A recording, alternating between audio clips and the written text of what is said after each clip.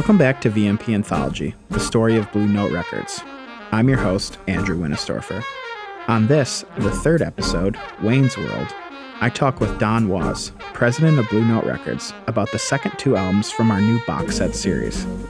As you know by now, you'll be receiving Lou Donaldson's The Natural Soul and Wayne Shorter's Schizophrenia, two albums that capture the soul jazz and the post-bop eras of Blue Note Records. In this episode, we talk about an organist on the Lou Donaldson album being the best bass player Don has ever heard, even though he plays the organ, and how Wayne Shorter is a single-person history of jazz.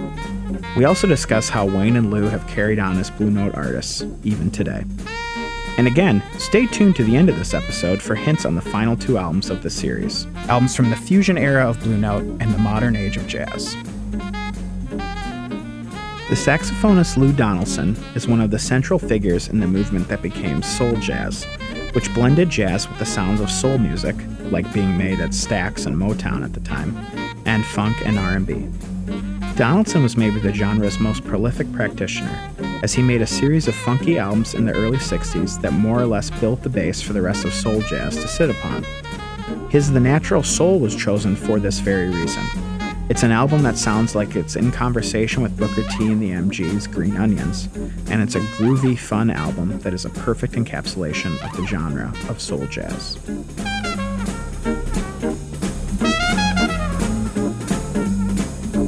Let's transition into soul jazz. Good. And I guess, to me, the thing that you notice, the big difference between hard bop and soul jazz, because they're pretty similar. The big thing is you get the Hammond organ in there. I think that's an important characteristic. I think there's a little more influence of rhythm and blues, right, and modern rhythm and blues, soul music, right? Because in early '60s, that's when that music is really starting to. Yeah. You have Stax, you have so Motown. You can hear the beats are a little bit different. And of course, the beats are so significant. They've been so, Lou Donaldson is one of the most sampled jazz musicians of all time. You underestimated greatly. Most number ones ever. How long ago? You know what the Midwest is? Young and restless. Or restless. Might snatch it. Me and my girl, we got this relationship. I love her so bad. I dare say you probably wouldn't have hip-hop without these old Blue Note records to sample. Right. And Lou Donaldson was a bebop player. Same story. Yeah, it's supposed to be in. It's supposed to be on the first record in this box set, and is now featured on the third. Yeah, exactly. But what I like about this album, The Natural Soul, is it's him transitioning into getting funky. Mm-hmm. And he hired a great band. It's John Patton on the organ and Grant Green playing guitar. And what's his name? Ben Dixon, right? Playing drums. Yeah, I think. Yeah. And it's just it's a masterful rhythm section. They're funky as anything, man. And they've made a whole bunch of great records. These guys. Ben Dixon and he played with Grant Green and John Patton on their own records, and Babyface Willette and Stanley Turrentine. I think Stanley Turrentine's brother Tommy is also. Yeah, I think Tommy's the trumpet player on this one. Yeah. And George Braith that made records with this band. So they were really instrumental in the thing. If you listen to this album, you can hear that Lou is still playing like a bebop player, a little bit. He's dipping his toes into R&B playing. If you compare it to Alligator Boogaloo, which is I think the archetypal soul jazz record, you can see that he's playing it with more confidence and digging in deeper. Mm-hmm. But I love the way that I love the juxtaposition of the bebop against the funky grooves. Right. Yeah, and one of the things I was going to mention about this is that it feels like it's a Lou Donaldson record, but it feels like it's the guys laying down the grooves or like the real like meat of the record. Yeah. And then Lou comes in to cut some like pretty ripping solos in here. Yes. And then also there's some swing stuff too. You know, it's not all funky. Yeah. But again, just like the Horace Silver thing, it captures this moment of the sound coming together, particularly for Lou Donaldson. Right. Yeah, and these records feel like they're really in conversation with what is happening in R&B in a way that absolutely. Yeah.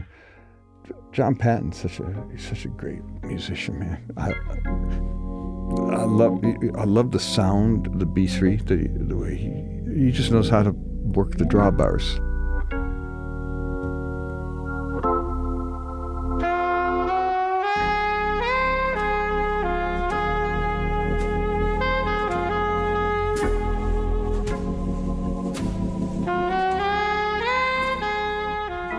It's kind of a dying art form. Mm-hmm. Everyone's got presets on their computer, right?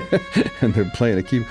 But these guys, man, remember, you know what the Joshua Light Show was at the Fillmore Auditorium, the old psychedelic light shows where they had if you think back to like going to see the Grateful Dead at the Fillmore, there was a light show behind them. Oh yeah, sure. And it was done like on an opaque projector with like oil and stuff, and there would just be these amorphous shapes that kept moving, and they'd move it to the music. Mm-hmm. And it's the same with the drawbars.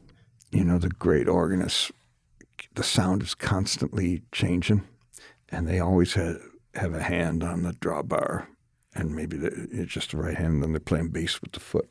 Great bass players. And we have right now Dr. Lonnie Smith, who started recording as part of this movement in the 60s for Blue Note. He's back on the label, and we've put out 2 records of his that are beautiful records. And, you know, he plays bass with his foot and a little bit with his left hand. It's some combination of the two. And I'm a bass player. I think he's the best bass player I know. He's playing an organ. He's playing with his foot. Yeah. One of the things listening to this, I was not really familiar with Lou Donaldson prior to, you know, us picking this record. Yeah. And it felt like I was discovering, you know, this like lost guy or something, you know, even though like, you know, some jazz people will know. Yeah. But I imagine like that feeling has got to be a big part of working at Blue Note, where you can like randomly pull out like, you know, some record by, you know, from 1962 by saxophonists who made a couple records and just be like blown away by what you're hearing. Yeah. Well, that's one of the great things about the label. Absolutely. And it's fun to be part of digging them out. Although I will say Lou Donaldson's a pretty accomplished cat. Right, yeah. He's still alive, by the way, and still plays. I did not know He's that. In his 90s. I saw him maybe 6 months ago just at a movie. Someone made a Swiss filmmaker named Sophie Huber made a great documentary about Blue Note that draws the continuum from 1939 right into guys like Glasper and Ambrose playing on Kendrick Lamar's records. And shows the connection between Lou Donaldson's records and sampling and DJing, and how that became the basis of hip-hop, and where so many of the great break beats came from Lou's records. But he's quite a highly regarded cat, and very, very funny guy too, man. Great character. And he made a lot of records for us too. Right. And really transcends right from bebop into funk.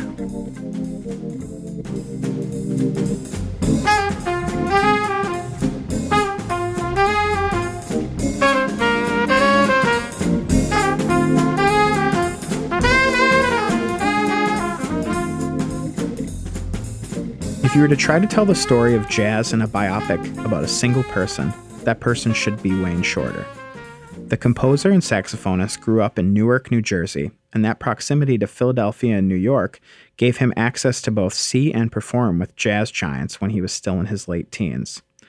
He joined Art Blakey's Jazz Messengers in 1959, cutting some records with them and on his own, before he was asked to join Miles Davis's Second Great Quintet, replacing John Coltrane at Coltrane's recommendation to Davis.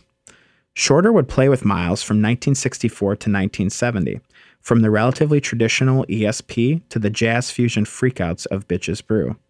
In the meantime, while Davis would take routine breaks from the road and the studio to find inspiration, Shorter would head out to Rudy Van Gelder's studio and cut a new record for Blue Note Records. He'd record 11 albums, classics like Speak No Evil, Adam's Apple, and the album we're featuring here, Schizophrenia, which means he has to have one of the highest batting averages in the history of jazz. We chose Schizophrenia because it's an underrated album in the run of albums Shorter made during this boom period, but also because it captures the post-bop era to a T. It's an album that pushes out into light free jazz, fusion, and incorporates soul jazz and hard bop, but also sounds entirely new.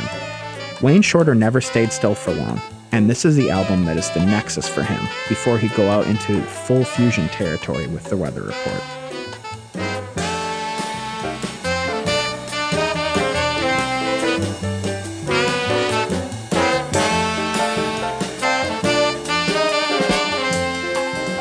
So, the next record up in our box set is Wayne Shorter's Schizophrenia. Right. And we've already covered, how much you love Wayne Shorter. Why did you pick this record to represent the post-bop era? Well, it's an archetypal post-bop album, but also I think you could say that post-bop is best characterized by like extended harmonies and more abstract song structures. The definitive group was probably the Miles Davis second quintet that had Herbie Hancock, Wayne Shorter, Ron Carter, Tony Williams, and Miles.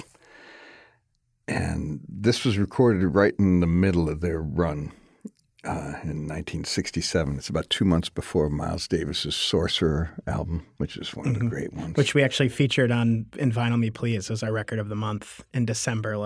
Good choice. Yeah, thank you. So this is kind of that mindset, although it's 2 months before.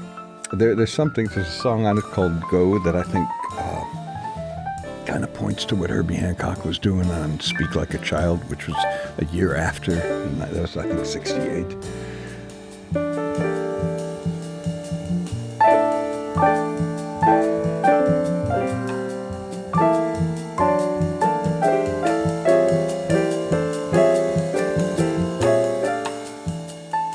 The title, Schizophrenia, really has to do with the dichotomy of playing both inside and outside at the same time. He's dealing with the music itself is somewhat schizophrenic. And he's transitioning from being a post-bop player to it's setting to what came next, which is like albums like The All-Seeing Eye, which are quite adventurous. And he's actually just continued the arc of adventure to the present day. But it starts out, there's a song called Tom Thumb that on the surface could almost be a Horace Silver hard bop song. Yeah, when it starts, especially. It's a very specific kind of Blue Note sound, but then you start listening to it, and he's not playing like everybody else doing.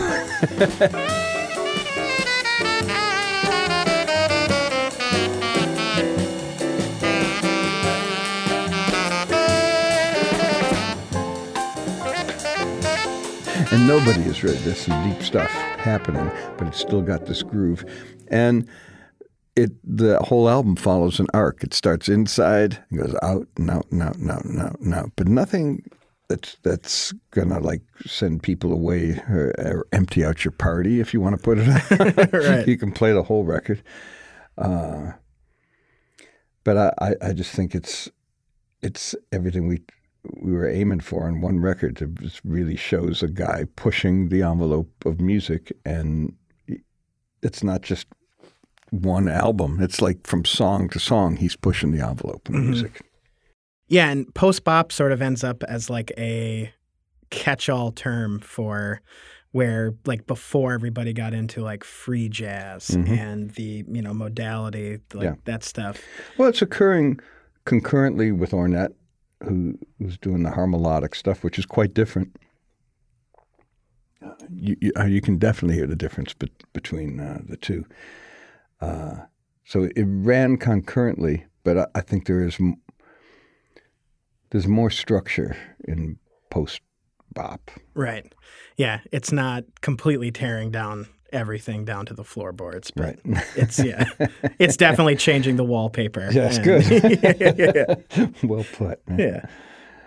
Yeah. So, Wayne Shorter, we mentioned how much, he means to you, but he, may have been like one of the most prolific players in the 60s. Yeah. He, was on 14 Miles recordings, and then in between was doing all of his solo material. Like if Miles was taking a break, Wayne was, heading out to Van Gelder to cut a record. Yeah. And also all the Art Blakey stuff. I mean, he was, I think if they had an official music director, he would have been it in that period when he played with Lee Morgan and I think overlapping and Freddie Hubbard, and was a principal writer for that group. I think he's as respected for his songwriting, for his composition, as he is for his playing, which is stellar. Right. Yeah, and it feels like the first 14 years of his career, if you go from like the mid-50s until 1970, he almost feels like a one-person history of jazz because of how many different artists he plays with, the different styles that he gets into. He's himself a history of jazz. He may be the most remarkable person I've ever met. I've gotten to know him quite well. He's back on Blue Note. Right, that's later. I was going to ask you about, we can talk about how he ended up back at Blue Note. I was on an airplane with a guy named Kenny Hertz, who's a guy I've known for years, happens to be Wayne Shorter's lawyer. Okay. And I'd just gotten the job at Blue Note. And he said, what are you going to do? I said, I don't know. I'd like to sign Wayne Shorter. He said, he just ended his last record deal. We can do it. So we did. And we put out an album called Without a Net. And then this new album that he just made, it's called Emanon. It's a most ambitious undertaking. Initially, it's an orchestral piece that he wrote and recorded with his quartet, which is Brian Blade, Danilo Perez, and John Patitucci, along with the Orpheus Chamber Orchestra. So it's incredibly moving orchestral music, but then he does versions of the songs live with just the quartet.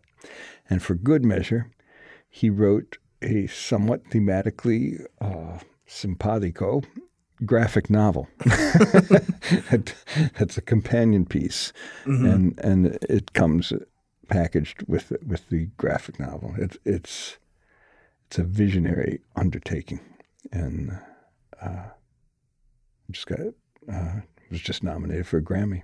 Right. And how important is Wayne Shorter, to like the legacy of Blue Note as a label? Oh man, I don't think it's possible to overemphasize how significant an artist he is. He's brought innovation to the label in several different eras, and I would say, forget the label, man, just music. He's probably, he's certainly one of the most influential musicians of all time, and certainly one of the most visionary and gifted artists ever to walk the face of the earth. And a beautiful cat, too. Beautiful guy.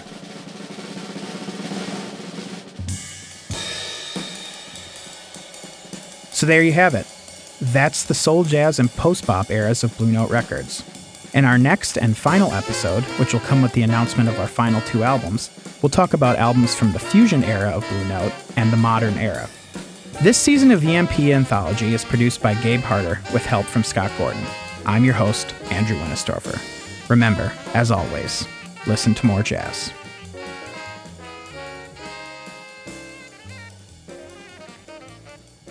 I bet you're wondering which albums we're picking, right? Don't worry, I didn't forget to give you your hints. The Fusion album has a cover from a classic rock guitarist who got very smooth towards the end of the 90s, while our modern album is made by an artist mentioned on this very episode.